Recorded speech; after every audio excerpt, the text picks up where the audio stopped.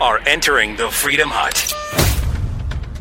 Democrats bring a Watergate-era official to Capitol Hill, and it basically does nothing. We'll talk about how this factors into the Mueller probe, but also the latest on how dodgeball is a tool of oppression. Trump seems to have gotten a deal with Mexico based on his tariff threat, and a whole lot more coming up on The Buck Sexton Show.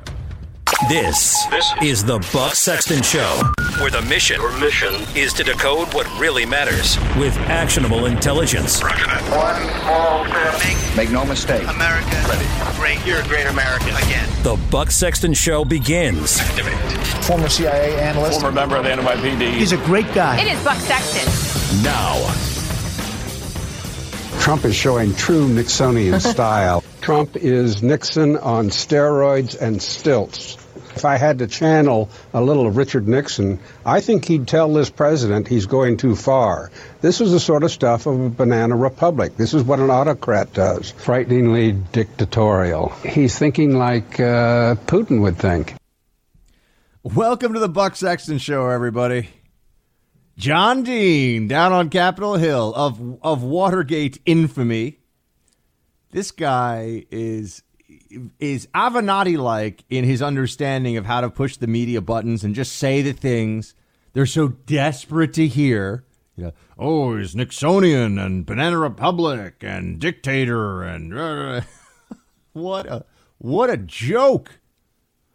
What a joke. But sure enough, today he was down on Capitol Hill testifying before the Congress as though he has something to add. He's a bystander. He's just someone from a long time ago who was involved in something that has nothing to do with this. But because the media in this town, in particular in D.C., view the torpedoing of the Nixon presidency as the highlight of all journalism of all time. They think it's the single greatest moment for journalism in this country's history. And they only can think in terms of repeats and a loop. You know, oh, this is like Nixon. This is like Nixon. It's almost like libs have a very hard time accepting the results of elections and just letting it go. Just let it go. They won't.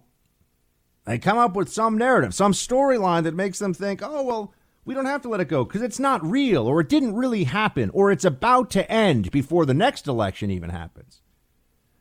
Sure enough, that's not how this plays out. That's not how it works.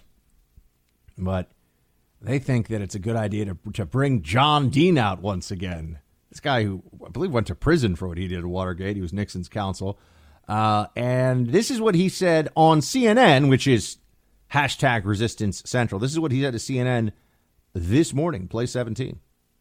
I'm clearly not a fact witness, but I hope I can give them some context and show them how strikingly like Watergate what we're seeing now and as reported in the Mueller report is. The fact that Nixon was hands-on very early is just like Trump hands-on very early. The firing of Comey was certainly not dissimilar from some of the actions that Nixon took. Nixon is just like Trump. That's all he has to say. And he gets on TV and he gets treated by all these very borderline IQ and highly unimpressive CNN anchors. Like this is the word of the Almighty on all things appear. Oh, we have John Dean today. Got to listen to everything this guy has to say. Well, I would like to give you a little window into what this John Dean character is really all about. He is serving a very clear purpose here, which is tying the Trump administration back to Nixon. Right? Nixon was impeached and resigned. I'm sorry, Nixon was not impeached. Pardon me. Nixon resigned, but would have been impeached, would have been removed from office most likely. So he resigned in advance of this. And they want to create that storyline. That's what this is all about. That it's just like, but see, the issue with John Dean, and there are a lot of them. One of the issues with John Dean is that this is what he always does. He wrote a book in 2004. Worse than Watergate. The secret presidency of George W. Bush. Worse than Watergate. And this has now become a phrase that people use usually in a kind of mock high dudgeon. Worse than Watergate, this is. Oh, it's worse than Well, if the Bush administration was worse than Watergate, I guess this has to be worse than Watergate. This fellow, Mr. Dean, he exists so that Democrats have someone they can point to that will be a little time and space transport back to the era of big journalism's unbelievable power, where they could bring down a presidency. And they don't really have quite the same power anymore. In fact, Trump is really a slap in the face to that power. Trump's mere existence as president is a constant reminder to the journo class that they ain't what they used to be. But they have John Dean to trot out here, as though his testimony on this should matter at all to anyone. They could have any figure from the Nixon era, any author, or from any presidential era for that matter, come out and just answer questions about what they think is in the Mueller report or what they think about what's been published. Who the heck cares? Democrats are embarrassing on this. They want to get John Dean to testify. Where are the calls for Mueller to testify? I'm telling you, folks, they want to let Mueller skate away without a whole lot of scrutiny and without any opposition questions. They want to let Mueller just go. Mueller did them the best solid he could with this report and his little weirdo press conference. He did everything he could for the Democrats. They want to send him off and not let they don't want him to get Comey'd. And getting Comey just means they don't want people to find out who this guy really is and what he's all about. Because if that happens, then guess what? His report will be seen through the prism of the partisan that he really is. The anti-Trumpster that we all know him to be. But that's right. They bring down the guy who wrote the worse than Watergate book about the Bush presidency. And I can't even tell you here. This is what the Amazon description of this John Dean book from the Bush era is. The former counsel of President Nixon provides a stinging critique of the current Bush administration, its obsession with secrecy, and its willingness to deceive the American people, emphasizing the president's, this is what it says, emphasis on image over substance, imperial governing, and flawed decision-making. Okay. So he doesn't like Bush, but that makes it worse than Watergate? I mean, this is a laughable phrase, right? This is preposterous. Worse than what? How? Bush has nothing to do with Watergate. Oh, it's worse than Watergate. Yeah, sure it is. Meanwhile, if you want to look at what's really going to be a problem. Oh, wait, hold on. I'm not letting him get away with this. Jim Jordan. Jim Jordan had a moment. I really like Jim Jordan. Jim Jordan had a moment with John Dean. Did I play it, please? Did you give advice to Lanny Davis or Michael Cohen prior to Mr. Cohen's testimony to Congress? Yeah, I have known Lanny Davis for almost a couple decades, and we have talked about it. And I did say, as soon as you turn your testimony over, it will be picked apart. So you instructed Michael Cohen's lawyer to keep information from Republicans to obstruct the committee work that we were doing in the Oversight Committee just a few months ago? You told that to Michael Cohen's lawyer? I didn't quite phrase it that way, no. You know what? They took your advice. I'm sorry? They took your advice. Did they? Yeah. Mr. Cohen kept his testimony from us for as long as possible. But you know what else Mr. Cohen did that day? Lied. This is what concerns, I think, so many Americans about the work that's going on in this Congress, this 116. The first announced witness of the 116th Congress was Michael Cohen, a guy who sits in prison today for lying to Congress. Today, Chairman Nadler brings in front of the Judiciary Committee a guy to talk about obstruction of justice who went to prison in 1974 for obstructing justice. At least they're going with experts now. He's an expert in obstructing justice because that's what he did. Just like Michael Cohen is an expert in lying under oath because that's what he did. But you know what really gets the Democrats worried? The media is not covering this much, doesn't want to talk about it. But what keeps them up at night, I'm telling you, is the Barr report. The Inspector General, which has been delayed, folks, until I think July, which is a shame, but it has been delayed. But that Barr report, that has them worried. They know Barr is serious. They know Barr is talented. They know that there's the very real possibility that he will have answers finally about the Russia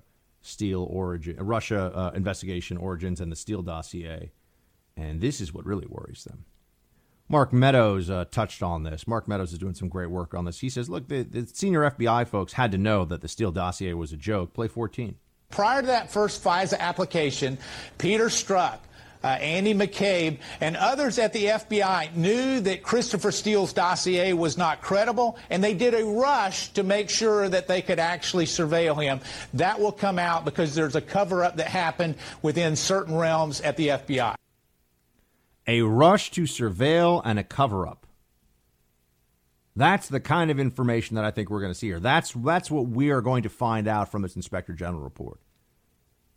Because the most dirty stuff will be what happened in the very beginning to get this investigation going. That's why they're lying about this whole Papadopoulos thing. There's no way that Papadopoulos was the origin point of the investigation. There's no way. It doesn't hold water. It doesn't hold together. It doesn't make any sense. There was other stuff going on here. There were partisans in this process. Who knows how far up the chain it goes over the DNC and the Hillary campaign. There were people involved in the Obama administration who had to know, and that's where you're going to have the really scary stuff for the Democrats. So, they can put John Dean on the stand today and this whole dog and pony show. It's a waste of everybody's time. They're making themselves look like a bunch of clowns. We have some good and worthwhile testimony to look forward to, I believe. We have an Inspector General report that's delayed but still coming out. And it is true that the single most dangerous man to the Democrats' delusions in this country right now, it's not even Donald Trump. It's Attorney General Bill Barr. We'll be right back. Very preliminary information. The fire department is on scene and they're responding. But the preliminary information is that there was a helicopter that made a forced landing, emergency landing, or landed on the roof of the building for one reason or another. There was a fire that happened when the helicopter hit the roof.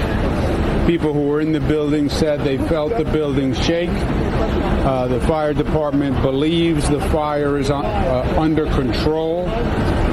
There may have been casualties involved and people in the helicopter. Do we know at this point how many were on that helicopter? We do not know. So there was this helicopter crash earlier today that was getting a ton of media attention.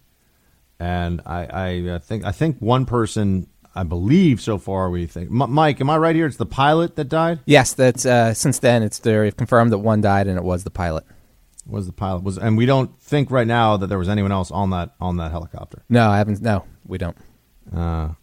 This is one of these things where you notice how a news cycle is generated from not necessarily what is really going to have impact on the lives of the most people, but just what can capture attention and imagination very quickly.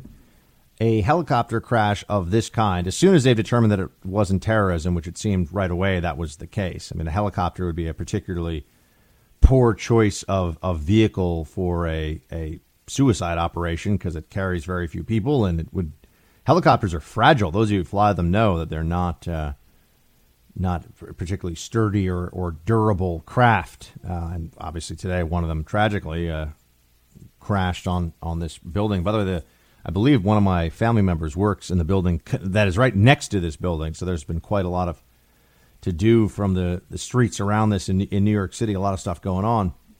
But we do have it in New York. Anytime there's an aerial incident of this kind, people's minds tend to go right to terrorism because of 9/11 and the impact that had on our lives. This, though, is a reminder also of how the old media maxim, if it bleeds, it leads, is very much the case. This was getting more attention, which I think also tells you a lot about how much impact the John Dean hearing was really having. This news story for much of the day was the number one cable news item for many hours. And ultimately, we're talking about something that is about as significant as a car crash where a person died. It's really not. Once you establish that it's not terrorism and that there was only one person involved. And it's very sad for him and his family. And I'm not trying to downplay any of that at all. I'm just saying that this is effectively a car crash at the top of a building. I mean, this is one person dying in a crash of a mechanical failure. And there's been more or less flood the zone coverage of it for many, many hours today. And I think it's in part because of the mentality in New York that anytime there's a crash involving an aerial craft, everyone starts to think terrorism. That's true. But perhaps more to our purposes here, an incident like this was able to take all the focus off of what the Democrats, what is a relatively minor news story in the grand scheme of things, was able to take hours of attention away from the John Dean testimony. I wonder how much of that was ratings, old school news, judgment driven, versus whether some networks realized that, it would be probably to the Democrats' benefit to have less people watch John Dean make a jackass of himself.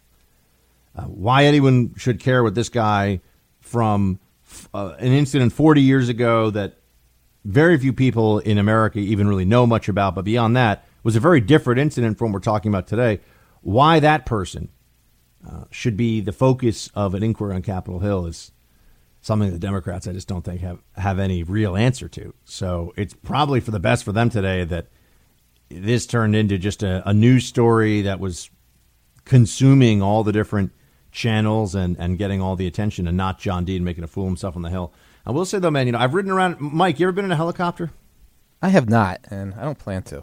I've been in a bunch of military helicopters. I've been in a few private helicopters. Yeah. They're, you're in a plane. You have this forward, you have the wing speed and everything, and you just feel like you can maybe kind of get to some kind of a landing. Yeah. If things go bad in a helicopter, people tell me that there's continuous rotation of the blades, but things go bad in a helicopter, they go really bad. Yeah, I trust the military. I don't trust the people flying around New York City, that's for sure. Yeah, that's a different thing. Yeah, it's one thing to get into a Black Hawk with like a Night Stalker pilot or something. Yeah, it's another thing to hop in with some guy who's like, yeah, we take tourists around the island and it's all fine and I can't hear you because I got the loud rotor going in the back. That always strikes me as... Yeah, it's mayhem in New York, and there's been way more crashes than normal here over the last few years of helicopters. Yeah, well... Regulations probably coming. By the way, Bill de Blasio, I saw this today. He is less popular in New York than, what was it? Was it Gillibrand or was it Cuomo? I think it was Gillibrand, but it's Gillibrand, yeah. I think, right? Who's basically one in the very, very low end of the Democrat race. But I think de Blasio serves an important purpose in New York City, and that is that Bill de Blasio shows you that you can be a lazy moron and run the largest city in the country, and the city will more or less be okay. I mean, you'll do things that hurt the city, but it'll continue to run as is because it's such a big machine and been around for so long that even somebody as lazy and dumb as Bill de Blasio is not able to completely and utterly make it go kaput all at once. So that's good news. That's a little bit of upbeatness for the day. And team, we've got more coming up. Stay with me. See the President of the United States in prison. It's an extraordinary statement from the Speaker of the House. Do you agree with her? Is that how you see it? Do you want to see the president in prison instead of impeaching him? That she wants to see President Trump in prison. Look, I don't have any difficulty with those words. Do you think President Trump committed crimes that could be prosecuted? He did. No one is above the law, and that includes President Trump. If it determines that we lead to impeachment, or if he ends up in jail, so be it. Now, Bob Mueller almost said that he should be in jail. If you become president in 2020, would you want your Justice Department to pursue charges against President Trump? Well, let me press you, Congressman. Do you want to see the President of the United States in jail? More than anything else, Wolf, look, the lizard brain that I have says I hope bad things happen to this man because he has been so destructive. They want him in prison, folks. The libs, whether this is just their little way of being able to sleep at night and not cry too much, a way to keep the snowflakes from melting entirely. They tell themselves that there is still a realistic prospect of President Trump going to prison. They want this president in jail. In jail for what? Well, it depends who you ask. They'll all say obstruction, and then I always point out which count of obstruction, or rather which act of obstruction. They don't seem as clear on that. Are they really going to settle on the Don McGahn thing? That wouldn't go anywhere. They wouldn't win that case. So they'd rather just refer to the generic, oh, Trump is a criminal, he's a bad guy, he's terrible. They want him in prison. And with no trace of irony, hello, you know who's coming to weigh in on this issue.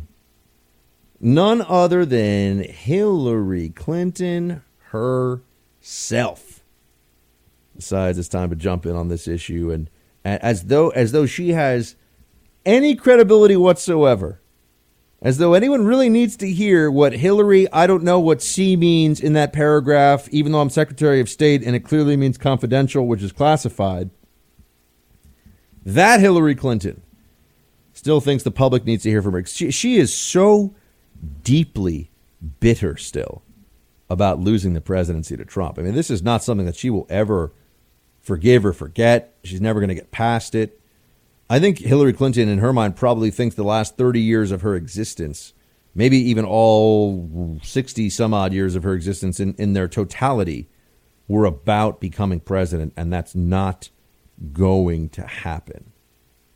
It's just not going to happen.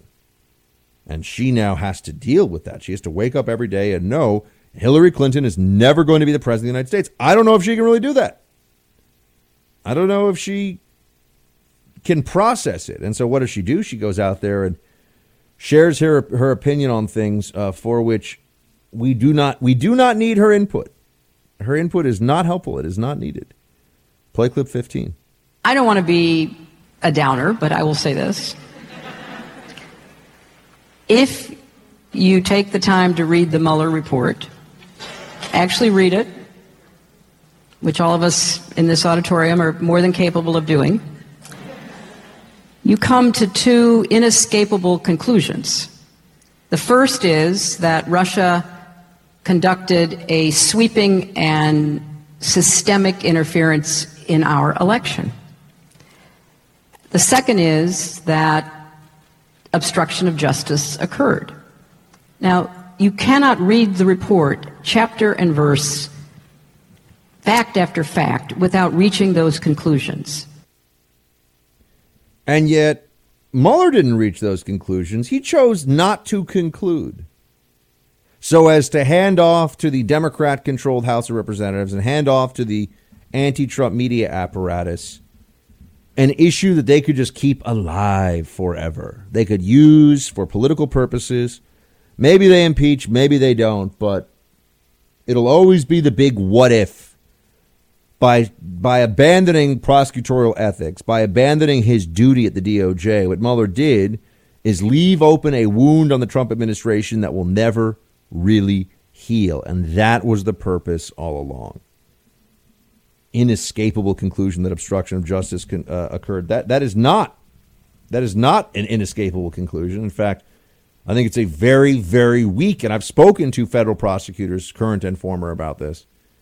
I've spoken to people that this is all that they did. Look at issues like this, look at cases like this, and they said that you might be able to bring an obstruction charge, but you would lose. And because federal prosecutors don't bring charges that they're likely to lose on, they would never bring an obstruction of justice charge against President Trump. But Mueller couldn't say that because then that would be case closed. So what does he do? He says, well, we're going to decide to not decide. One of the truly bizarre and just hacky political things to do. And a disgrace. I really do believe that Mueller will be thought of the same way that Comey is thought of now. Remember, we were told that Comey was the last honest man, and oh, he's so great, and how could anyone doubt the greatness of James Comey? Turns out that was all just PR and spin. And Comey is not some amazing hero for all time, and just the same is true with Mueller. He's not some amazing hero for all time either. He's a guy who has a very particular view of how things should play out in this case, in this instance, and was willing to stack the deck, bend some rules, and be a partisan. And that's what happened. We're going to talk about immigration in some detail, but I wanted to just bring up here for a moment, because the debate over abortion continues on very much in the public square now. And you're seeing more on this issue than you usually do because of the state. Some states are trying to protect life, and some states are saying we value life not at all. I mean, Democrat states are saying that the life of a fetus has no value. It's of no consideration, and it's appalling, and it's unsettling just as a human being to see this going on. But some of the feminists who are coming out now to take on this issue are, whether recognizing it as such or not, finally speaking honestly on this issue. It's this woman, Sophie Lewis, I've never even heard of her before, but she came out to speak about what the truth of abortion is from the left-wing mind. And here, I'll let her say it herself. Play 13. We tend to say that abortion is indeed very bad, or we say, luckily, it's not killing. Luckily, it's just a healthcare right. Abortion is, in my opinion, and I recognize how controversial this is, a form of killing. It is a form of killing that we need to be able to defend. I am not interested in where a human life starts to exist. Now, it's a horrific thing to say, but at least she understands that the pro-life position is about defending life. It's not about restricting women's rights. It's not about being anti-women. It's about there's a baby. It's about the life of a little baby. And she just comes out and says it. Abortion is a form of killing, but it's just killing that we should be in favor of. That is the real position. All this other stuff is just talking around it and this is a form of killing, and the pro-choice or pro-abortion position, if it was going to be based in anything that's coherent, would be it's killing, but we have to allow this killing for the following reasons. Now, maybe they would lose that argument. They should lose that argument. That's why they won't do it. But that's the argument as it from a rational perspective, from an honest perspective, should be presented. You'll see more of that, though. Some of the left, some of the feminists slipping up and telling us what's really true, which they usually don't want to do. Immigration, Trump, a deal, Mexico. What could be done to stop the massive migrant flow? That is where we're going next. That is what we're going to get into. There is a lot of time before the Iowa caucus. We've never been guided by a poll before. If you were to look at the Texas Senate race, the first couple of months after we were in, no poll was going to say that we were going to win that. Yeah, but here's the problem, Beto. You didn't win the Texas Senate race, so the fact that no poll said that meant that polls were totally right. Oh man, Beto. I was kind of hoping he was going to be around longer, folks. I don't think he's going to be in this race all that long. I think he's going to get tossed. Sure enough, he's going to get the boot. I don't know if he's going to last longer than Tim Ryan or Hickenlooper or some of these other guys, but maybe. He's got more name recognition. But they skip past this part of it. What an empty suit and really kind of a phony. And you had all this national media attention on him and everything that they could throw at him to prop him up to be able to be a realistic contender against Ted Cruz. And I just say, this is who they put up against Ted Cruz? This was their answer to Ted Cruz in Texas. And we were told that this race was going to be, so close. It was closer than it should have been. I will admit that. But they also put an unbelievable amount of money and media attention, and they went to the mat for this guy. They did everything they could. And now the Democrats have to really look at him and say, well, do we want this to be our guy? They go, oh, gosh, what exactly does he bring to the table? Other than an inability to understand and read polls from what we can gather. It's a remarkable state of affairs with this Democrat field right now. Joe Biden slipping in the polls. I knew it would happen. I'm going to try to not be that guy, and I know you'll hold me to account for this. I'm going to try to not be that guy that says, I knew it, I called it, I said it. But in this case with Biden, he's just not a good candidate, folks. He's just not compelling. He's not that smart. He's not exciting. Why Joe Biden? The answer that the campaign tells you, one way or another, is why not? He could kind of do this. he's sort of good enough to make this happen. Yeah, let's go with Joe Biden, because why not? That doesn't get people out of their seats. That does not get people excited to vote for someone. And it's going to be a problem for him in the primary, because eventually they're going to realize, hold on a second, Democrats are going to wake up and say, did we learn our lesson from 2016 at all? Because the lesson of 2016 really was going with the, quote, electable candidate. Not a good idea. You've got to go with somebody who matches up against the other person that they're supposed to defeat. You can't just go with someone that you have this concept unsupported by anything in particular of electability. You know, Jeb was electable until he wasn't. Please clap. You know, Hillary was electable twice until she wasn't. Joe Biden's a default candidate. He's we don't have anybody, so let's just pull Biden out of the freezer and let the chips fall where they may. Not that Biden's really in the freezer, you know what I mean. Just dust Biden off, pull him off the shelf. He's the guy that'll get it done. Of course, he's not the guy that'll get it done. Why would anyone vote for this guy? At least Bernie Sanders, Elizabeth Warren have some ideas. I think they're terrible ideas, but they are ideas. Biden's idea is, what should I say right now?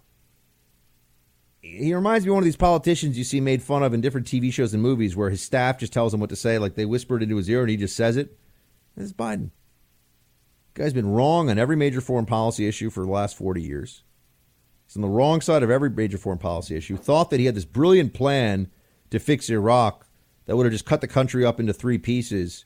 And that sounds great. Oh, yeah, that'll work. Let's just do this like Yugoslavia, except do you want to go through a massive civil war? Because where you draw those dividing lines in a country like Iraq mean everything. Mean everything for resource control, populations that are inside or outside those lines. It's a big deal. Producer Mike is pointing out here that 9 Democrats right now are at 0% in Iowa. It really wouldn't be crazy for me to be like, you know what, I'm going to run. I'm going to get in the mix. That's right, Buck Sexton running on the Democrat ticket. Hey, I don't share any of their beliefs, and I make fun of them all the time. I think that they're nuts. But at this point, I'd probably have a better chance than some of the Democrat candidates. I really mean that. I think it's, well, okay, maybe I don't mean that. But, I'm with the exaggeration went a little far there. But still, I could get it. I'll tell you this. I could get 0%. I could get 0 votes. I could do that. I could make that happen for you. There's also 7 at 1%. So if you didn't get 0, you could probably get 1% too. Producer Mike, I think with what we could cook up here in the hub, my friend, I think we could get me to 1%, man. 1%. Amen. People just vote for me because of my name. They'd be like, that guy's name is so weird. We got to vote for him. Hey, man. Freedom Hut headquarters, we could do anything. That's right, dude. Our only limit is the limit of our dreams, Producer Mike. That's right. That's right. Immigration, folks. I told you last week that this was going to happen. That if Trump got a deal, the media was going to completely rewrite history. And let's just. One thing that was kind of fun though, and this was a surprise, but Donna Bash over at CNN. I like that because I'm one of the only people that knows how to pronounce her name. It's spelled Dana, but she likes to be called Donna. Donna Bash over at CNN has had the temerity, the gall to call out Bernie Sanders in the past for saying that for the way that he described the border crisis. Listen to this, play 7. You tweeted this week that President Trump's tariffs were a, quote, fake border crisis, in quotation marks. But immigration officials have arrested or encountered more than 144,000 migrants at the southern border in May, the highest monthly total in 13 years. Border facilities are dangerously overcrowded. Migrants are actually standing on toilets to get space to breathe. How is that not a crisis? What we need to do, what Trump has been doing, and I think what the meaning of that tweet is about, is that Trump has been demonizing undocumented people in this country, and that's part of his strategy. So I'm gonna ignore everything that I said in the tweet and pretend that I tweeted something else and talk about Trump demonizing undocumented people, and gonna pretend that I wasn't lying pants on fire for saying there was no border crisis. The border crisis was fake. It's clearly not fake. It's a dumb thing for me to tweet, a dumb thing for me to say. And yet here I am jumping down Trump's throat saying he's demonizing undocumented people. Undocumented, well, that's undocumented is like people that refer to the patriarchy and intersectionality. You tell me everything I need to know about your politics the moment you use the word undocumented, which is a made-up word, does not appear in the legal code, is not the proper designation for what these people are. They are illegal. It's in the federal law. They're called illegal aliens. That is what they describe their status as. More on this coming up. I spoke with the president of Mexico. I get along with him very well, and we made this deal. But this is something the U.S. has been trying to get for over 20 years with Mexico. They've never been able to do it. As soon as I put tariffs on the table, it was done. It took 2 days. We purposely said we wouldn't mention it for a little while because it has to be brought by their legislative body. It's got to be taken to a vote. It's another very powerful tool. In addition to the very powerful tools we got, we had none of these tools, or virtually none, or they were just being talked about. They've been talked about for 20 years with Mexico.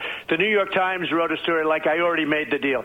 It's nonsense. We talked about it for months and months and months, and they wouldn't get there, and we just said, hey, look, if you don't get there, we're just going to have to charge you hundreds of billions of dollars in taxes. And we would have been just fine. So Trump got a deal, folks. According to Trump, that's what has happened here. He's got a deal with Mexico.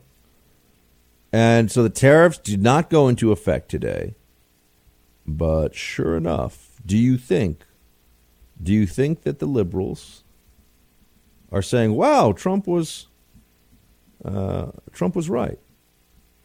Trump managed to do something here that we didn't think he'd be able to do. No, of course not. I mean, I told you this. I predicted this last week. As you know. I said, just wait.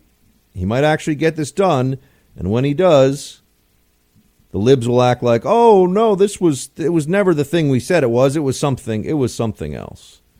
There was some other reason that they had to talk about this. There was some other reason why this was a front page news story, or the way this would shake out. Forget what they said then. Now they're telling you the truth. Here's the Wall Street Journal reporting this. Mexico's border pact with the U.S. bought time on Trump's asylum demand. As part of a deal to avert tariffs, Mexico agreed to revisit U.S. demands for a radical haul of the immigration system if its proposed measures to curb immigration don't work, putting it under intense pressure to stem the tide of Central Americans arriving at the U.S.-Mexico border. President Trump on Monday wrote on Twitter the two countries had fully signed and documented another very important part of the immigration and security deal with Mexico that would require a vote by Mexican lawmakers. That was an apparent reference to a safe third country designation that would require migrants fleeing their homelands to pass through Mexico to seek asylum there. We do not anticipate a problem with the vote, but if for any reason the approval is not forthcoming, tariffs will be reinstated. Folks, this is exactly what Trump was trying to get here. This is what Trump was looking for with the tariff threat against Mexico. And now here we are being told that this is moving the football down the field. Not a done deal. It's not all solved. It's not all fine. There still are plenty of ways this could go, but Trump is prepared for that. I really do think that what you see is that there are a lot of people in D.C., certainly a lot of journalists, and a lot of people in the D.C. political class who don't really understand negotiation. I think, in D.C. you have so many different members of Congress who are just engaged in covering their own butts, and they're so focused with putting their names on things that won't come back to bite them and making sure that they won't be held accountable for tough votes, that in a difficult negotiation, how many of them you think really know what they're doing? I think the answer is very, very few. And I think that when Trump takes the position of, all right, we're going to do this because we want a change in behavior from Mexico, what should happen in response to that is a lot of people say, okay, well, let's judge this by the results. But what does happen in response to that instead is you have a whole bunch of people in the journalist class who judge this thing before it's even gotten going, before we know what the results are. And that's why I said you watch and see if he gets Mexico to change behavior, they're going to say, well, it was nothing.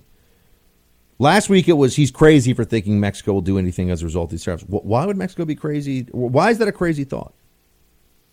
It's a very straightforward thing. Mexico could do a lot more, and I've spoken to people in Border Patrol about this. I've been speaking to people for the last week about what's realistic for the Mexican government to do to meet the threshold of demands here from the Trump administration. It's really not that hard.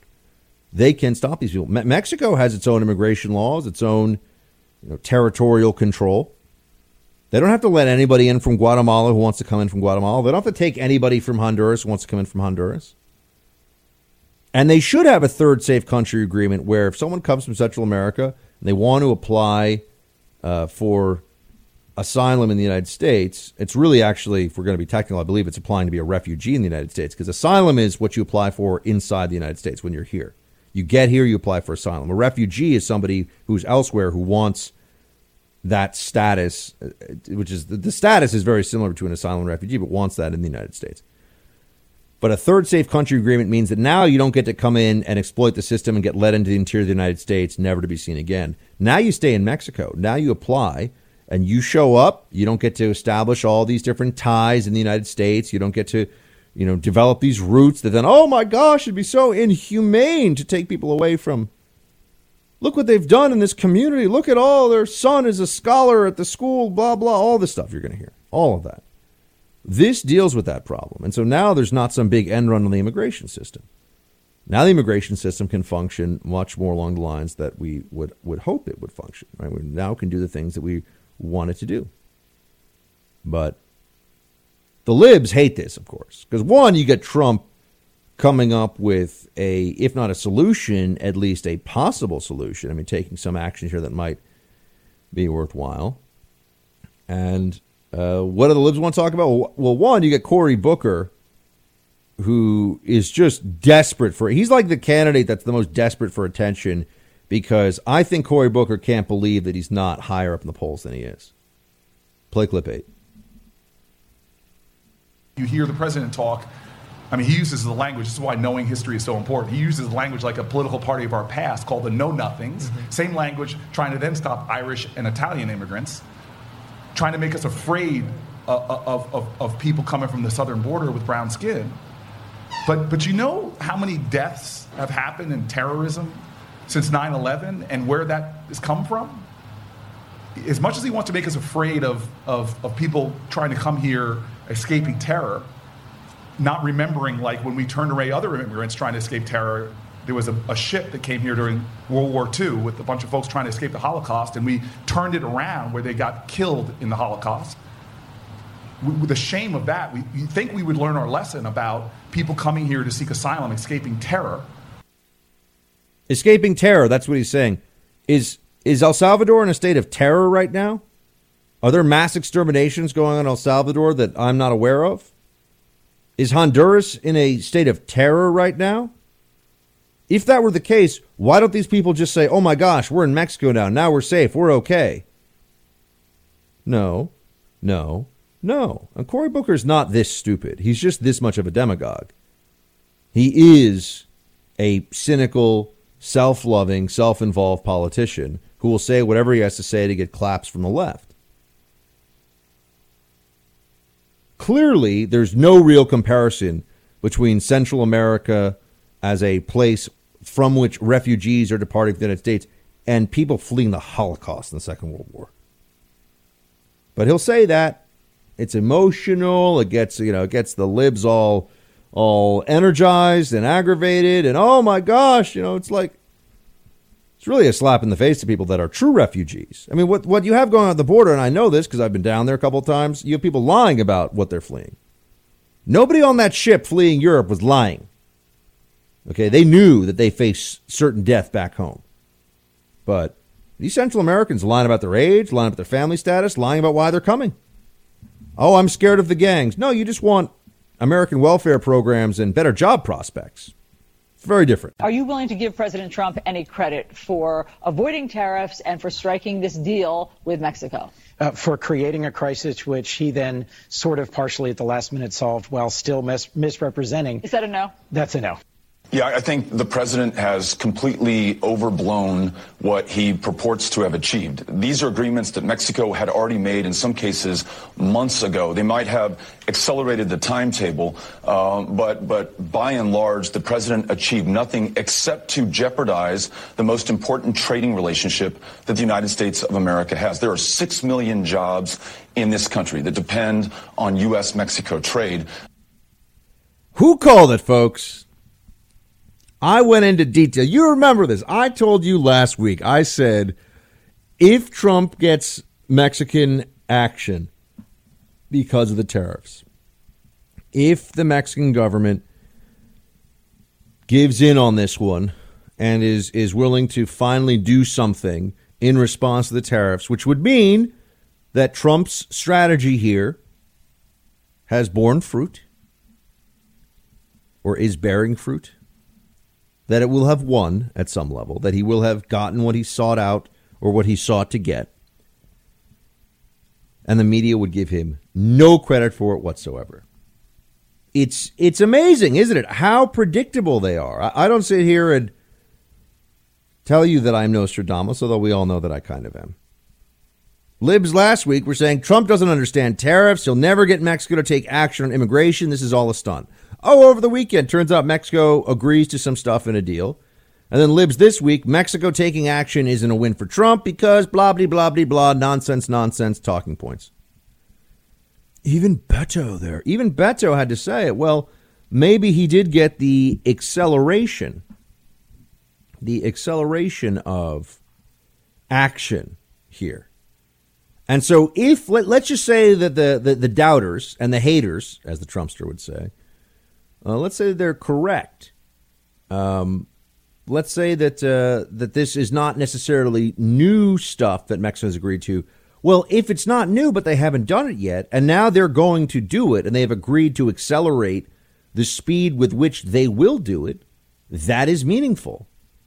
You know, if I agree to build your house 6 months ago, and now finally you say, look, you either build my house starting today or I'm going to sue you.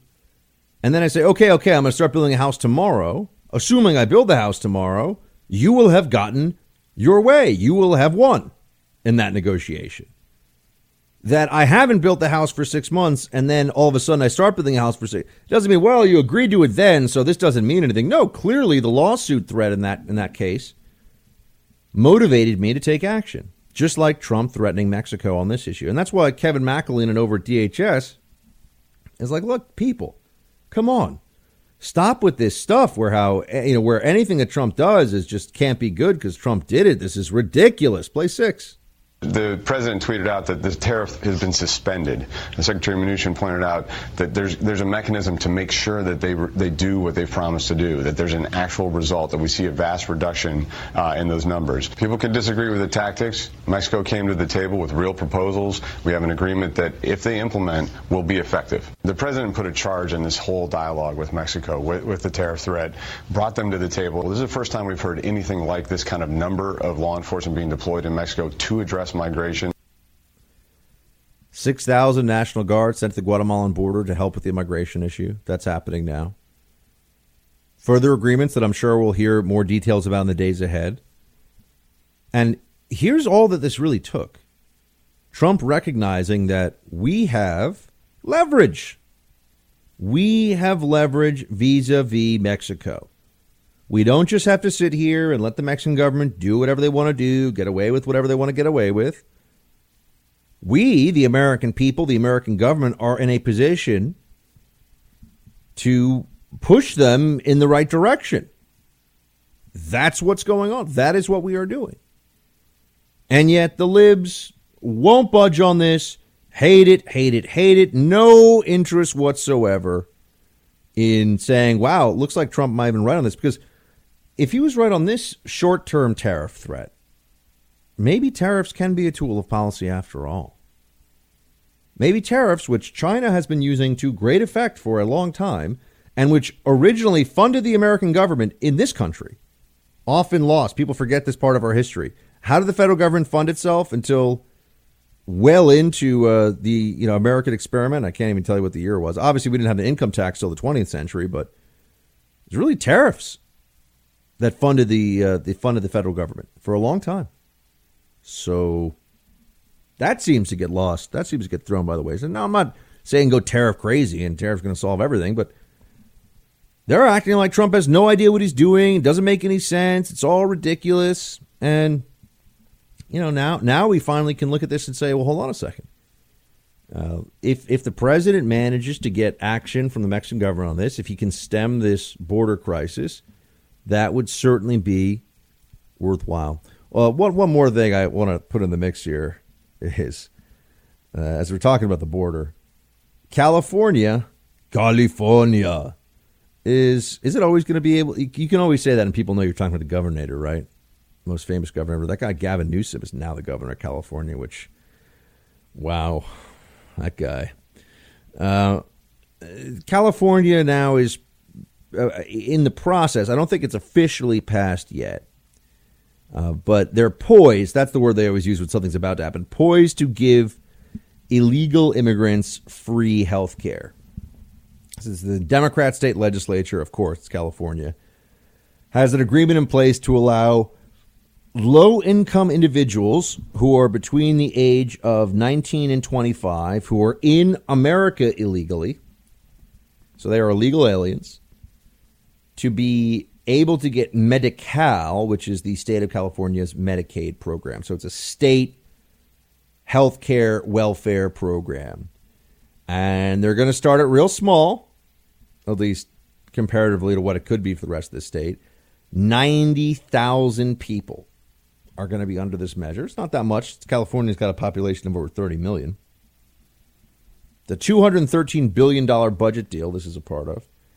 And the estimated cost of this, who wants to guess if the estimated cost is going to be a fraction of what the real cost is? But the estimated cost of this is about $100 million a year. $100 million a year. Now, that's not nothing for a state budget. $100 million is a lot of money. $100 million anywhere is a lot of money. But they're just throwing this in there. This is a welfare program. This is just the taxpayers in California are going to be funding this. And you know how they're going to do it? They're using money raised from the individual mandate that is now no longer the law at the federal level because the Trump administration. Well, now California's going to say, if you don't have insurance and you fall into a certain income threshold, you're going to pay a penalty to the state of California, and that money is going to go to give other people health care. It's just redistribution of wealth, folks. But redistribution of wealth, not even to our fellow Americans, to illegals. Does anyone think that this program is going to stop at people 19 to 25? Of course not. It's going to go well beyond that. You're going to have the expansion of this become a major political issue. Gavin Newsom knows that the Latino community, the many, many illegals, and the many, many millions of people who are related to, sons and daughters of, etc., illegals, they will see this and they will say, okay, well, if you can do it for this age group, you should do it for another age group and another age group. And they're going to try to build their way up to a statewide Medicare for Medicaid for all illegals program. This is just taking your money and giving it to people that are breaking the law, folks. That's what this is, at least in California. That is what they will be doing. And this is where the country is heading right now. If Democrats are in charge, they're going to want to open up Obamacare to all illegals. Hillary Clinton already said so in her 2016 campaign. California is just a canary in the coal mine. The Tree of Life synagogue shooting in Pittsburgh of Jewish people, those were only designated and charged as hate crimes, not domestic terrorist incidents. Mr. McGarity, why did the FBI not believe that these incidents were domestic terrorist incidents? That's not correct. I don't know who told you that we didn't, but we certainly had cases open on them in both those cases. And I wasn't here for the Dylan Roof case, but it's certainly in our own Department of Justice Civil Rights about 3-4 weeks ago. And their testimony actually stated that it was a domestic terrorism event charged through the Civil Rights Division of the Department of Justice for a hate crime. So you are disputing that the AME, you're saying that AME was charged with domestic terrorism, Dylan Roof. So you're using the word charge. So as I said before, there's no domestic terrorism charge like 18 U.S.C. 2339 A, B, C, D for a foreign terrorist organization. But the actual charge, was the actual charge domestic terrorism? you're not going to find an actual charge of domestic terrorism out there. AOC, who is technically a lawmaker, has a lot of problems understanding the law and what laws do and what they don't do. But let me bring you into what's going on here. That was Ms. Ocasio-Cortez putting on her most serious face, looking very serious, the glasses on, very studious looking, talking to the FBI Assistant Director of Counterterrorism, Michael McGarity. And she's making this point that you'll hear leftists make. We're just talking about extremism on YouTube and right-wing radicalization on YouTube, which is the way that the Times did it. They're just trying to smear a bunch of people, create an excuse to have the left dominate YouTube and have their point of view, turn YouTube into a straight-up partisan megaphone, which would also mean YouTube is a publisher, which comes with an additional set of rules and stuff that, they need to start thinking a bit more about. If that's the way they're going to be, there's some downside to that for them. But AOC is pushing on this because here's what the left wants the narrative to be, especially in the Trump era and going into Trump's reelection, that the real threat, they always say this, the real terrorism threat is right-wing, white nationalist extremists here. As though we're really concerned about mass plots by right-wing white nationalists to bring down, the Freedom Tower, to bring down planes out of the sky. No. I worked in the largest city police department counterterrorism unit in the country. We had white nationalist neo-Nazi people assigned to that account. We had anarchist terrorists. We had people that covered all this stuff. They were really bored. The jihadist terrorist people were the ones that had stuff to do. And the fact that there is a specific statute for foreign terrorist organizations and not for someone who is engaged in, if someone hates people because of their skin color, that is a hate crime. And if they take action on that where they kill people, then they're charged with a hate crime. They're going to go to prison forever or get the death penalty.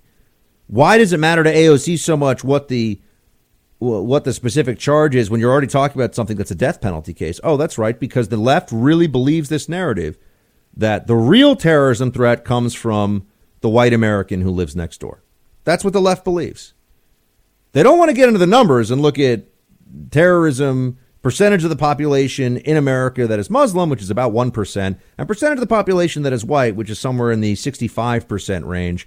And then look at, okay, you're comparing the 1% of America to 65% of America, and they're close in terms of all-in casualties. What does that tell you? AOC has no idea, doesn't know anything about that. They call it the making of a YouTube radical, a rather long piece in the New York Times Magazine that profiles a young man named Caleb Cain, and Caleb Cain talks about his very disturbing period in his life when he spent time watching videos of right-wing YouTube stars and how he felt like this was a brainwashing that was engaged in. He was a college dropout, they said, looking for direction, so he turned to YouTube. And this, you can just feel the terror and the fear of all the left-wingers at the idea of a college kid, or college dropout in this case, who wants to expose himself to other very popular and in some cases really quite mainstream and well-established and well-credentialed individuals. But they're all thrown into this right-wing soup together. This is one of the favorite tactics of the left now. Because they don't want there to be alternative voices. They do not want digital platforms to be free, fair, and open. They're so used to the media dominance that they've had in the past. They're so used to what they've achieved on college campuses and in the faculty lounge, and then in Hollywood and in the news media, where the country is roughly 50-50 Republican Democrat. Meanwhile, journalists are 90% libs. Hollywood is probably 99% libs. College professors are, overwhelmingly, I won't give you a percentage because I don't know off the top of my head, but overwhelmingly libs. I mean, there were more self-identified Marxists at my alma mater than there were open Republicans, okay? So they really insist on having this ideological advantage. Now, they would just say that it's because they're right. Well, if it's because they're right, why does half the country disagree with them? I mean, it's such a facile and unserious explanation for their dominance. The reason they're dominant in this way is because they emotionally and psychologically need to feel like their opinion is the only opinion. They're not capable, they're not equipped to deal with the arguments of the other side, and therefore they also feel very comfortable using whatever tools of coercion they have at any given time to shut down those alternative voices. Essentially, the left can't handle real debate. The left can't handle opposing voices. And this is why they don't react with engagement. They react with hatred and shut it down, shut it down. This is what they always want to do. Now, in this New York Times piece, they put all these different figures together on the right, everyone from Jordan Peterson to Crowder to Shapiro to Stefan Molyneux, I don't know him, Milo, Lauren Southern, who is, I think, no longer even doing media. Paul Joseph Watson, who was kind of a funny little British accent. They put all these people in the same boat, as though being right of center and being on YouTube means that you're basically a neo-Nazi. I mean, they're not saying they're neo-Nazis, but they're basically putting them in the same category as like Stormfront and white nationalists, and they walk through this whole process in this New York Times piece, which is written. I mean, it's a laughably partisan, dishonest, left-wing hit piece, which you would expect because it's the New York Times. It's a rag. It's a joke. But they have these quotes from this one guy who's supposed to be representative of this experience. Why? Nobody really seems to know. They just picked this guy. I fell down the alt-right rabbit hole, he said in a video that he posted.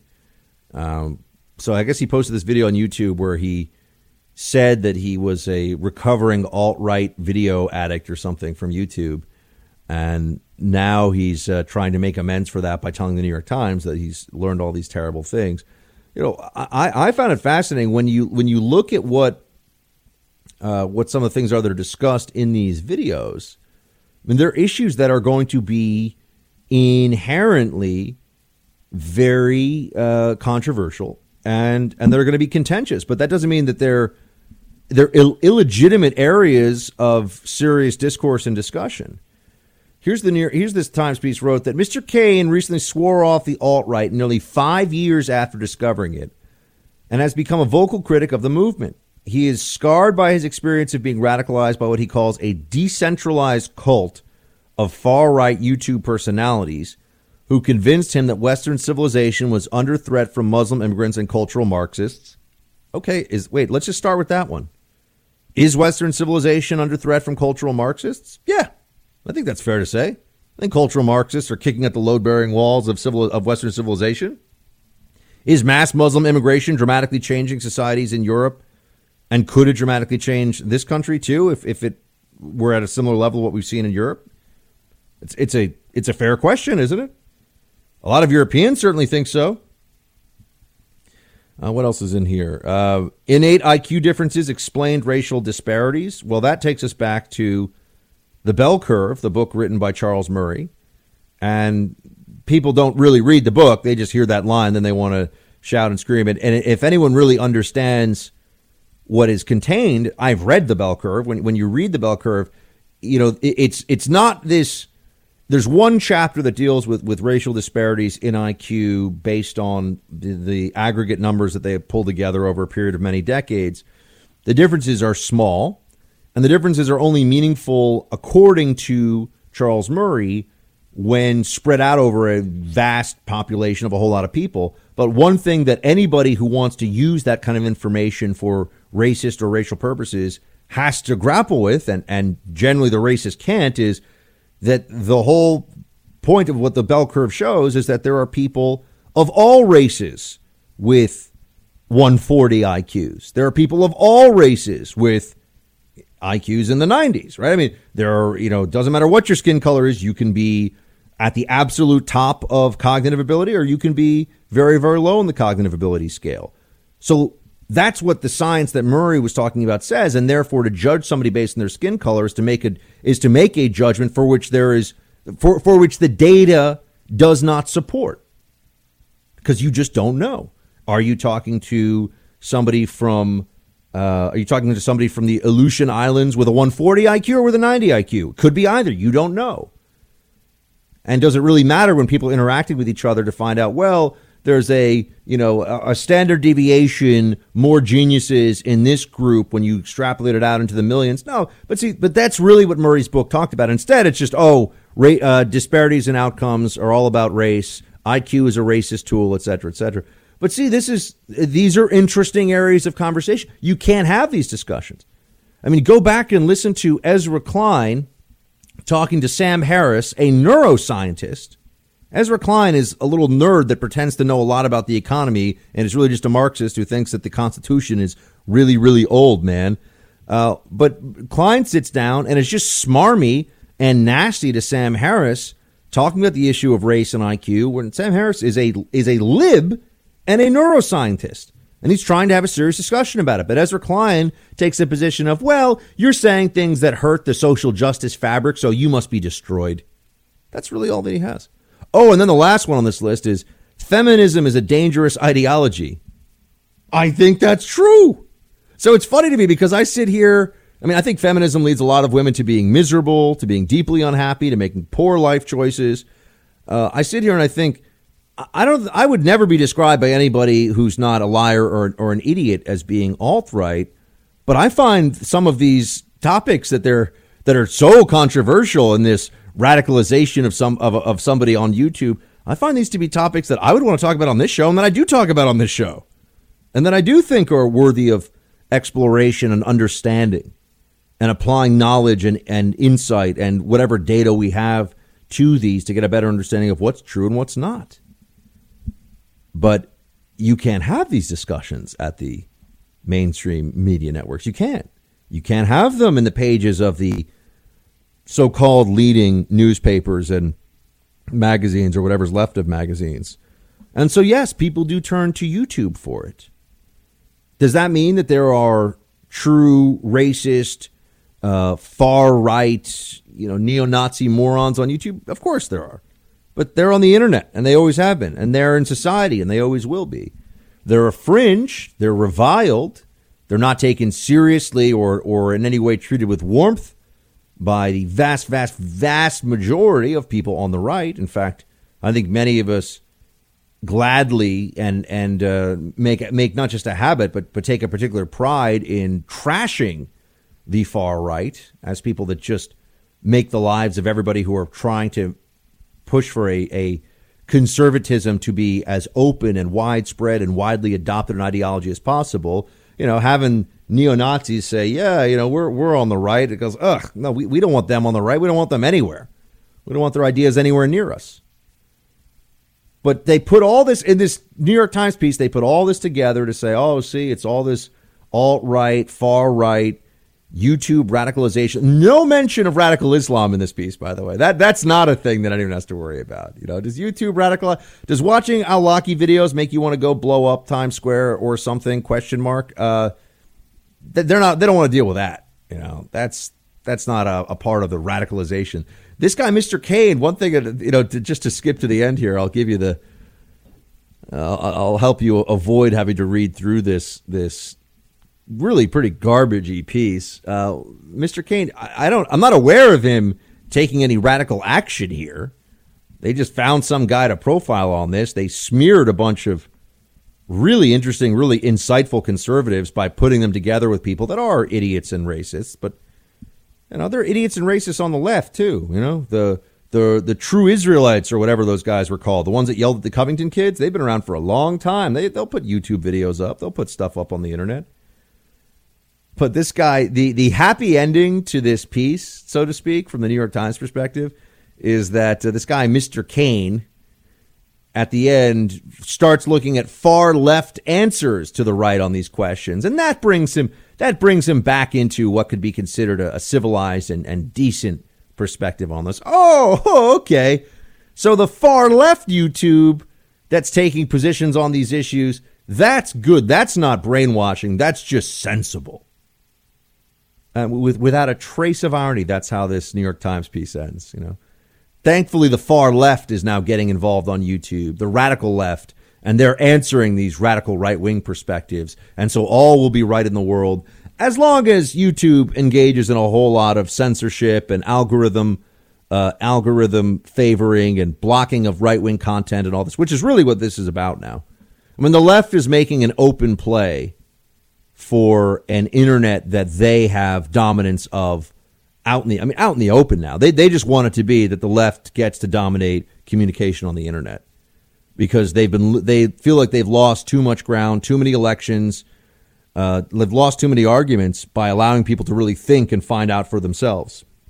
They'd much rather have Silicon Valley barons spoon-feeding the public left-wing slop. And that's what this YouTube article is really hoping will happen. I don't know about you, but I played a lot of dodgeball when I was a kid. And I was pretty good at it. I had pretty good arm, pretty good at catching the ball when it was thrown at me.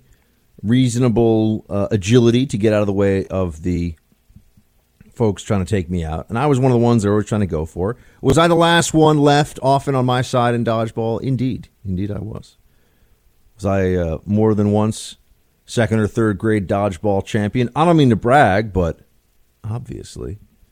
But turns out all that time, all those many years as a young kid running around during recess, which is what we called it, I guess, which is a fancier way of saying playtime, I didn't know this, but I was engaged in a form of unethical oppression.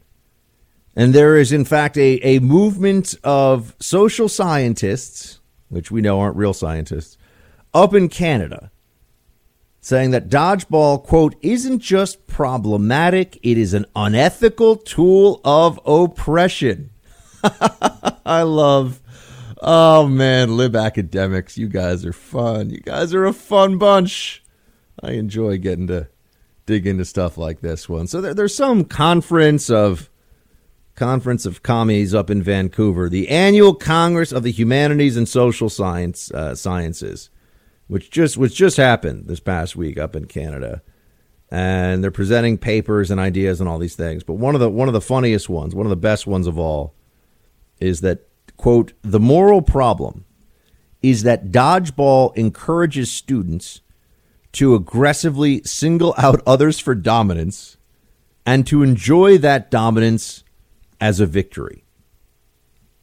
Or it's just a game where kids throw balls at each other and it's usually over in a couple of minutes and the balls, assuming that they're relatively soft and harmless.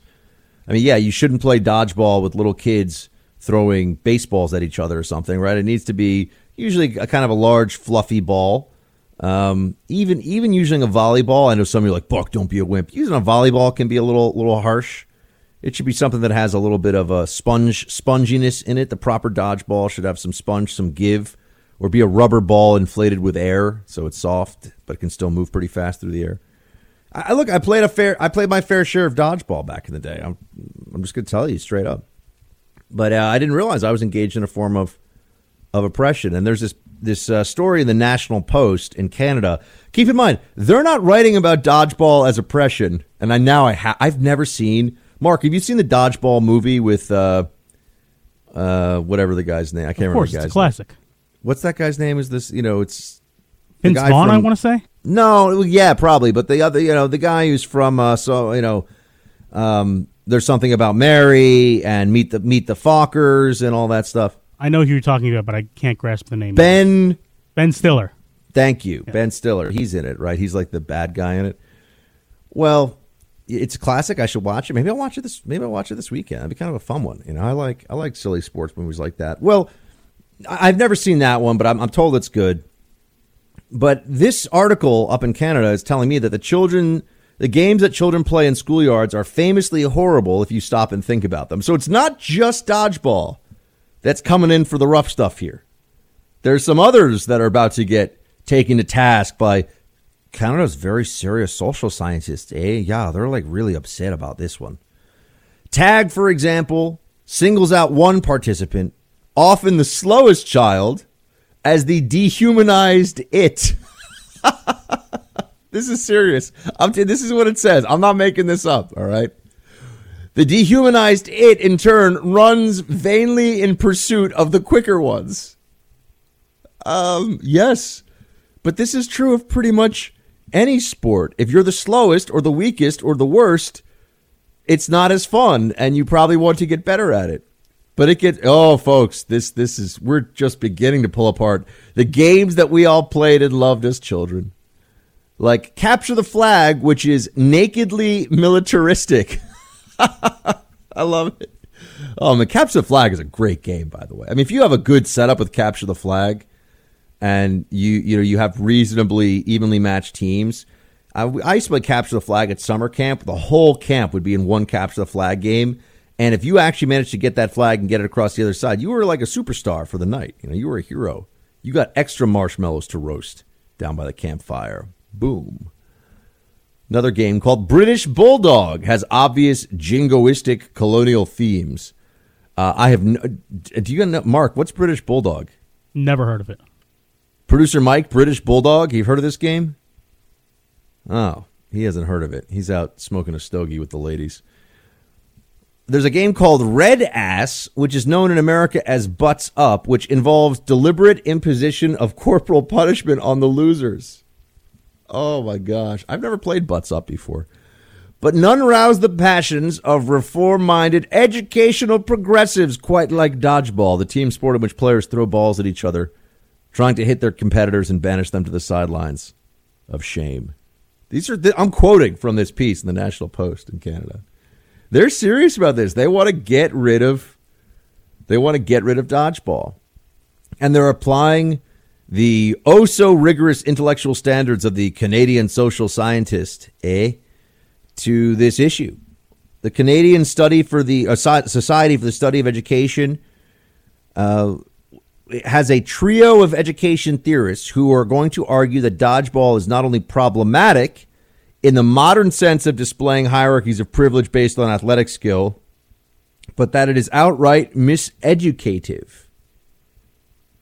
As the abstract for this discussion describes, they face marginalization, powerlessness, and helplessness of those perceived as weaker individuals through the exercise of violence and dominance by those who are considered more powerful. They're talking about grammar school kids playing a game where they throw balls at each other, and it's and they can't cross a line. But no, it's hierarchies of privilege, folks. Hierarchies of privilege. You know what they need to tell these social scientists? Unfortunately, I wish it wasn't the case, but it is. Life is hierarchies of privilege. Life is people being separated based on ability, based on access, based on prestige, based on power, based on strength. That's life. I'm not saying that that's the ideal world, but that is the world that we live in. And, were there some people that maybe were a little better than me at dodgeball back in the day? There were a few, one or two. But is it just a game that we all learn? I mean, there's, everyone goes through things where they're not particularly good or skilled. And that's a learning experience. Life is accepting that you're not good at everything. Life is understanding that just because you wish things would be a certain way, they will not be that way. And you can either take action, you can run away from it, or you can suffer in silence.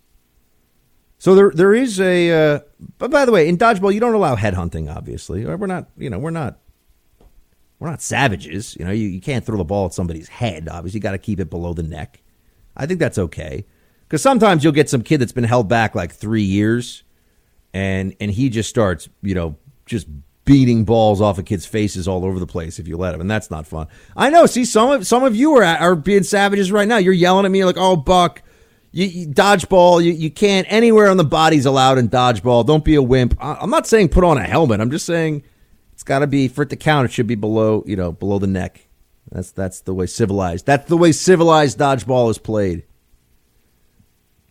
Unlike some of you listening to this being so savage you eat cannibals for breakfast. You know, let's be real here, folks. There are rules in dodgeball, and that's why it also reinforces that we all need to obey the same rules, that we need to, work as a team. There's a lot of good in dodgeball that they don't even talk about here, but instead they just call it a tool of oppression. And I mean this. One of the problems that the left never addresses, and I don't think can address, is that life is full of oppression. People will always be oppressed in life in one way or another. Life is full of different kinds of oppression. And trying to create oppression-free environments for kids, and I'm not talking about systematic racial oppression and things like that. Yeah, obviously you need to try to have some degree of legal and social equality, and you should strive for the maximum of those, and as well as other, gender equality. But you can't have equality in everything, or else you can't have competition. You can't have struggle. You can't have learning. You can't have growth. You can't have loss. None of those things are possible if you have absolute equality. So dodgeball is really a learning tool. And if nothing else, you learn if you can't compete, stand behind the nerdy kid with the inhaler, the glasses, and the Velcro shoes, because at least he'll get hit first. Sometimes people say to me, Buck, is it really fair to refer to libs as crazy? And I respond, yes. It is fair, it is right, it is accurate. There are many, many, many libs who, I don't mean they're crazy as in they have mental health issues. That's not something to make jokes about. I mean they're crazy as in their political ideology is wacko, divorced from reality, separate from the day-to-day world that we all exist in. And it's a fiction that really only exists in their mind, and they take action in the real world based on that fiction. So the non-clinical but very effective way to describe this is to just refer to them as being nuts, because they are. They are simply, clearly, and truly wacko. And if you ever think to yourself, well, Buck, I need proof of this. I can't hang out and go around and say things about how the libs are nuts and not be able to immediately point to something that's just proof of a very specific, ideologically driven liberal insanity. And for evidence, you could call it Exhibit A. I would give you a story up today on CNN, another place where there's a lot of lib nonsense and craziness. But it's called Birth Strike. The people refusing to have kids because of climate change. Let me read you a little bit of this story, and then we can both enjoy the sheer lunacy that is on display in this. Climate change is rapidly changing the environment we live in. That's the first line of this CNN piece. Wow. They really ending the sentence with a preposition. Climate change is rapidly changing the environment we live in. Only the best over at CNN. Only the best. But how far would you be willing to go to help save the planet? ? Would you skip school, eat pig's feet? How about forgo having kids? For 33-year-old British musician Blythe Pepino, not a real name, the latter is a reality. Her fears about climate change are so strong she has decided not to have biological children. I really want a kid, she told CNN. I love my partner and I want a family with him, but I don't feel like this is a time that you can do that. Pepino believes there will be an ecological Armageddon and founded Birth Strike at the end of 2018. Birth Strike is a group of people who are declaring their decision not to have kids because of climate change. So far, 330 whole people have joined. 80% of them are women. Now, you may say, Buck, this is only 330 people. No, Birth Strike, this group that CNN is writing a news story on, is only 330 people. But I can tell you this, they all would seem normal to you before you talk politics with them, for the most part. Maybe some of them are, white guys with dreadlocks who sell glassware and follow the band Fish around everywhere. But for the most part, they would seem relatively normal to you. So it's only when you engage them on a political issue that the absurdity and the insanity of their position becomes so apparent. They don't want to have children because they're afraid of climate change. this is a mental disorder. I mean, this is a problem. This is like somebody who won't go outside. This is agoraphobia.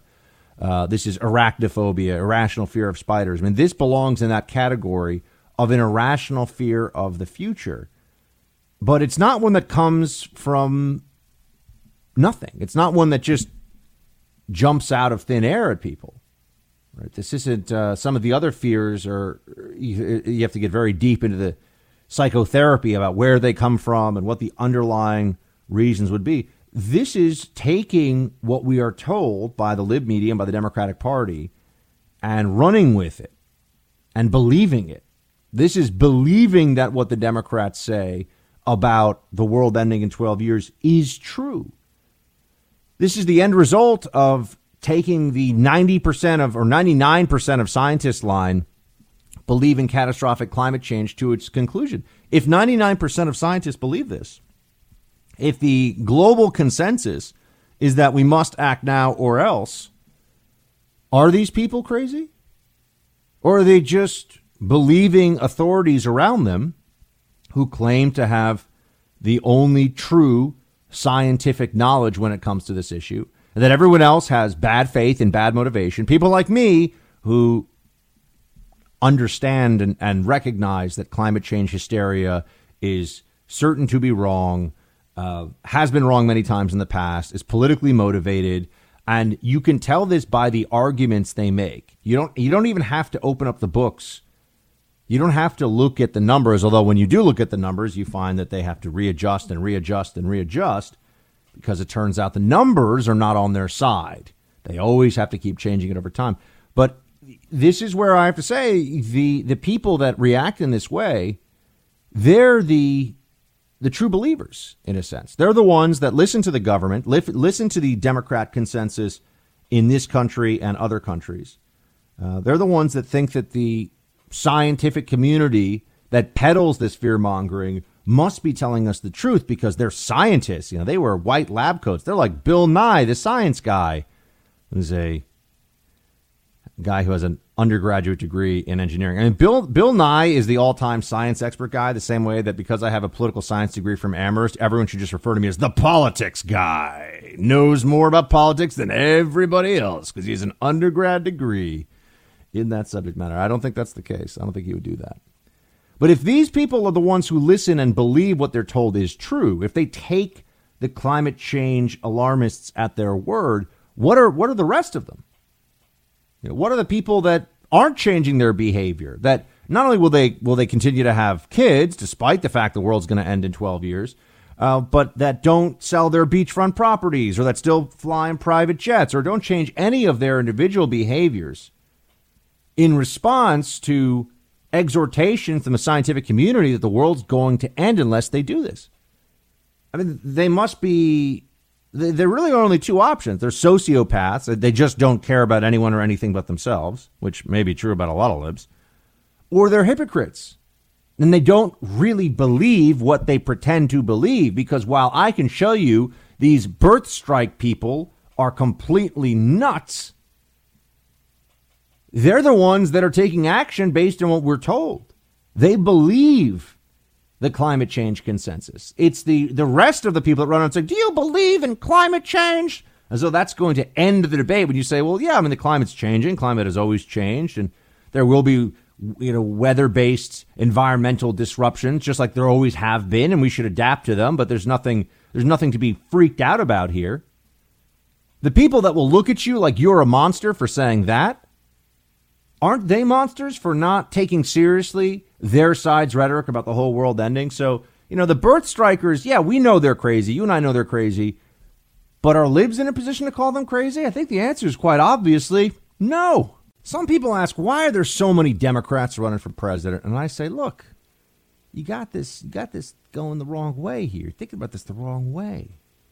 It's really about the entertainment value of some of these Democrats. Yeah, they're not going to be president. They know they're not going to be president. Right?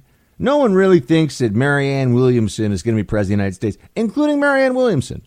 And a lot of you are probably thinking, Buck, who the heck is that? Exactly. there's a whole bunch of other candidates, too. I can't even name them all. And I work in political media for a living, right? I don't even know what all their names are. If you showed me all their photos, not even sure I'd get all their names with the photos to prompt me along. There's some real third-tier stuff going on here, maybe fourth and fifth-tier stuff. But it's still fascinating and very entertaining. You get guys like Eric Swalwell, who really, I think, staked his career on the Russia collusion end of a Trump presidency. That was what he was promising. That's what we were supposed to get. That did not happen.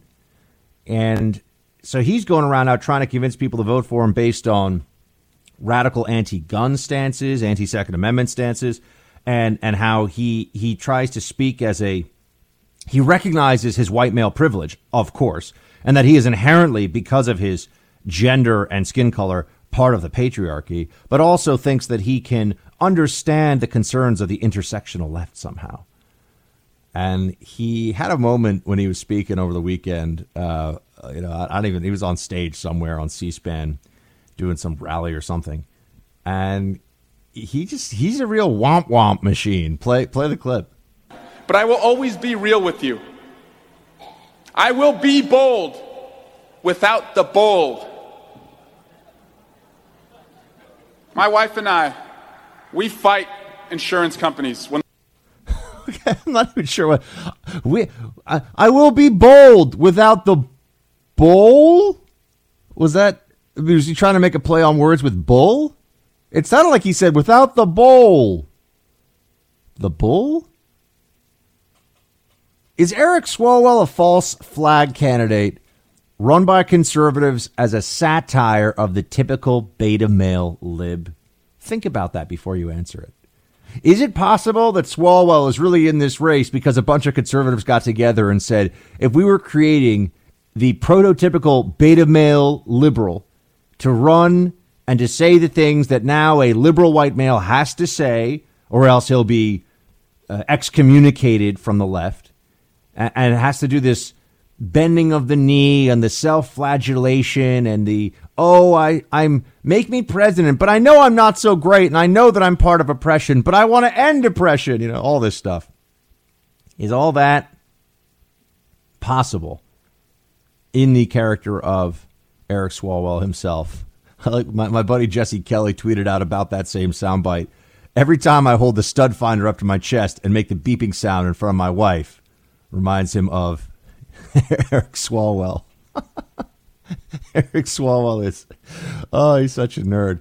But he is not necessarily the most cringe-inducing of Democrat candidates. You may know this. It was Pride weekend over the weekend, and there were a lot of Pride parades. I went out to dinner, over the weekend, and sure enough, saw some of the aftermath of Pride parade stuff.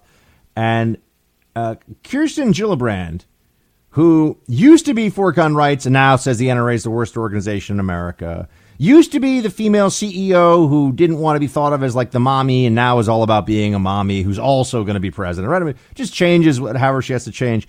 She has this video, and you have to see the video. It's on my Twitter account. I tweeted it out, but where she's dancing in a rainbow-colored gay pride T-shirt and with a video camera on her, just happens to let this slip at the right time. Play it.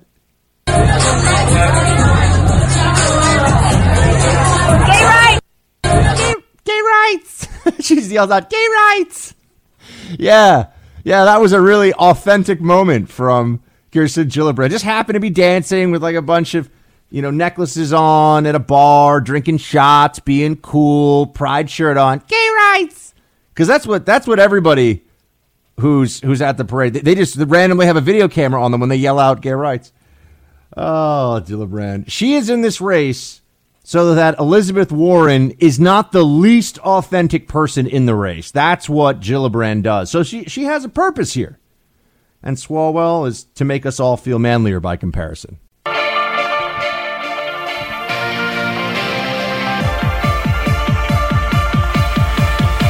Hey, Team Buck, it's time for roll call.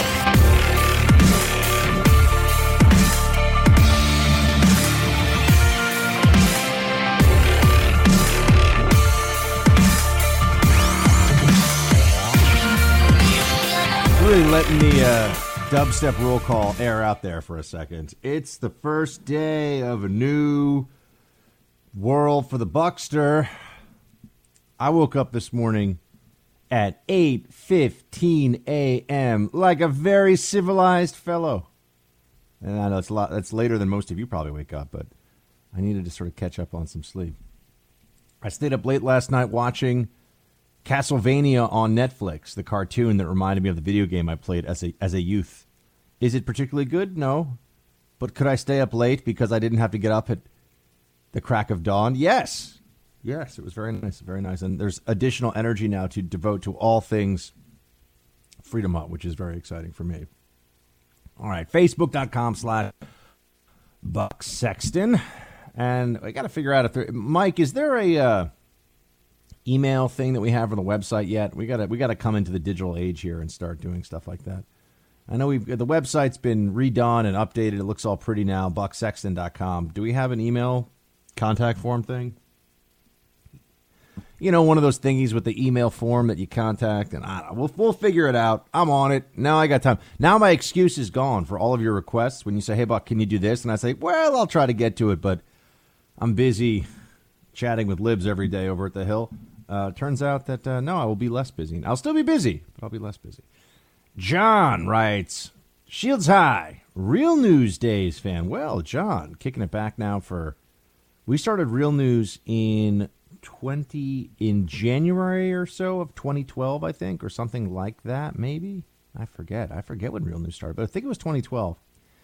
Watching Chernobyl, I got the sense that it was making nuclear energy look bad. The left would love to use the opportunity to use Chernobyl or a 3 Mile Island to shake a finger at and say we can't use that for energy. Now, John, I think there's some truth to that, and it's frustrating because the way that the show depicts the Soviet bureaucracy, I'm very, very much in favor of. I mean, I think that it did a good job showing you that the Soviets, they worship this master of the state, and the people that run the state machinery have no interest whatsoever in the truth when the truth is not advantageous to them. But the treatment of nuclear energy in the show is not good. It's just not good. The way that they show people, and I mentioned this last week, bleeding and immediately their hand almost eroding because of the nuclear energy and the radiation that it was giving off.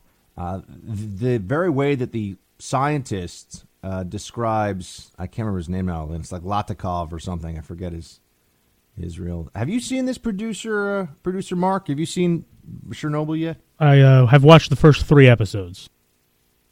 There we go. What do you think so far? I enjoy it. I need to get around to watching the rest, but I like the suggestion. It's a good show.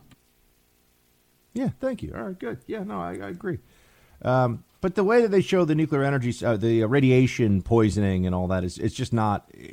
It's scientifically sloppy. You still would have had a lot of dramatic tension without completely mischaracterizing the dangers of nuclear radiation. I just would say also the aftermath stuff was what bothered me the most, where they claim that there were essentially millions of people irreparably harmed by this meltdown.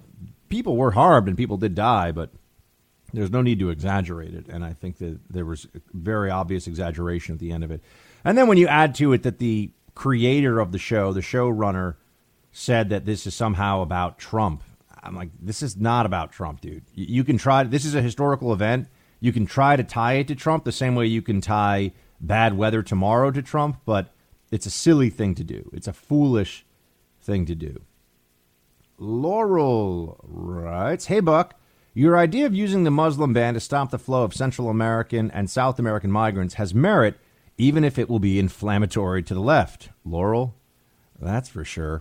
But the central problem exists of why they want to be in the U.S. and not stay in their home country. We know that most of these migrants are economic migrants looking for better paying work. Did you also know that remittances sent to Central and South American countries were $53 billion in 2018? That's from the World Bank. It's estimated that 95% of that is sent from the United States. Mexico's economy in particular takes in $33 billion, making it less economically rewarding to work in the U.S. President Trump's effectively slowed the rate of migrants through high taxes on outgoing remittances to Central and South American countries.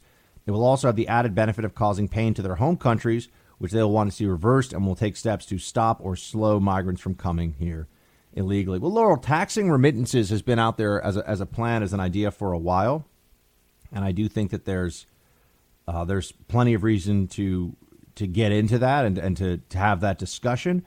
The issue with the Democrats will be that they'll say that this is hurting poor people, and the optics of it don't look particularly strong. And Democrats will demagogue the you-know-what out of the issue, suggesting that Wall Street should be paying the taxes, not hardworking day laborers, sending money back to their families in Mexico or Venezuela or who knows where. But thank you, Laurel. Good to have you writing in. Jamie writes, Buck, on one of the weekend news shows, I heard Robert Francis O'Rourke speak for the first time. I must say your impersonation of him is spot on. Thanks, Jamie in Panama City. Well, Jamie, I really appreciate that. And even though I can't get above 1% in the polls right now, I want you to give me your heart. Beto.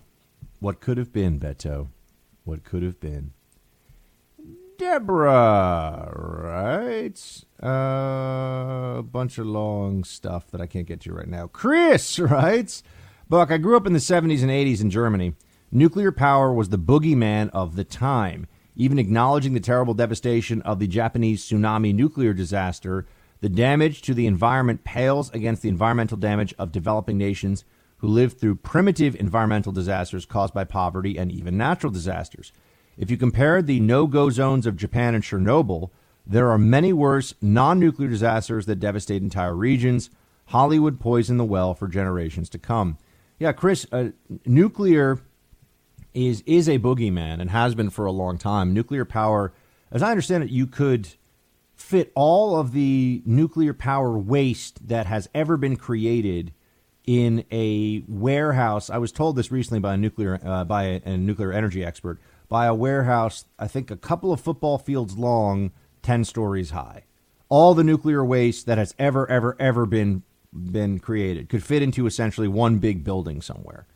The storyline you hear is that nuclear waste, they're always close to having some kind of a shutdown. We can never get rid of the waste. We'll never figure out what to do. When entire cities can be powered by nuclear plants.